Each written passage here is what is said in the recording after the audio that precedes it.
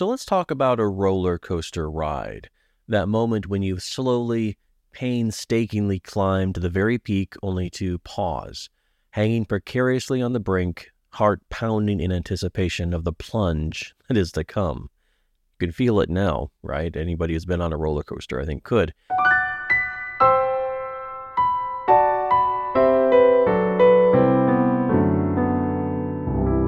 This is the essence of a cliffhanger.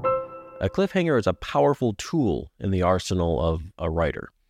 A cliffhanger is like that pause at the peak of the roller coaster ride, that moment of heart-stopping anticipation that keeps the reader hooked.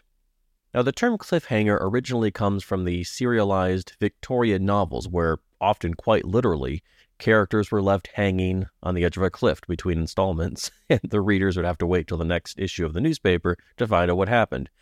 Well, today, a cliffhanger really is any situation in a narrative where a character is left in a perilous predicament, or the dramatic question is left unanswered.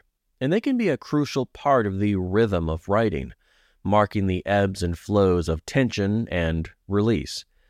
They're like suspenseful question marks that we place at the end of a chapter or a scene that implores the reader to keep going, turn the page, and find out what happens next.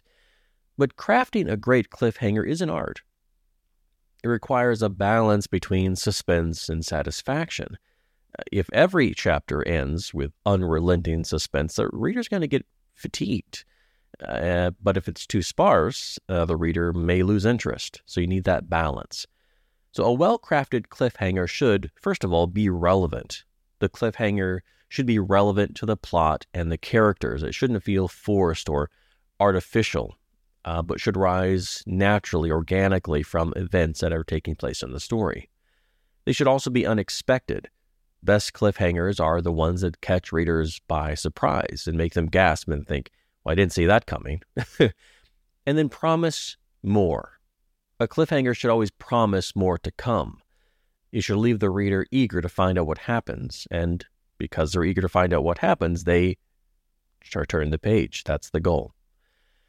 While cliffhangers are traditionally associated with the end of a chapter, they can also be used in other parts of your narrative.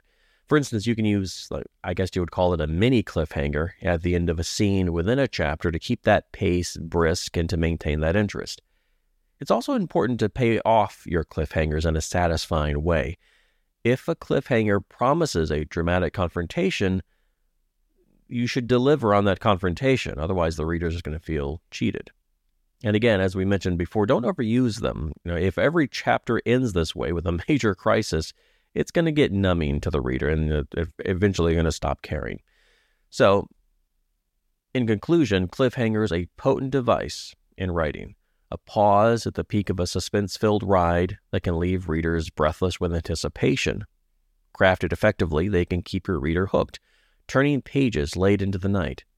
The art of the cliffhanger is a key element in the rhythm of suspense and release. A heart-stopping moment of anticipation that just makes that plunge all the more thrilling.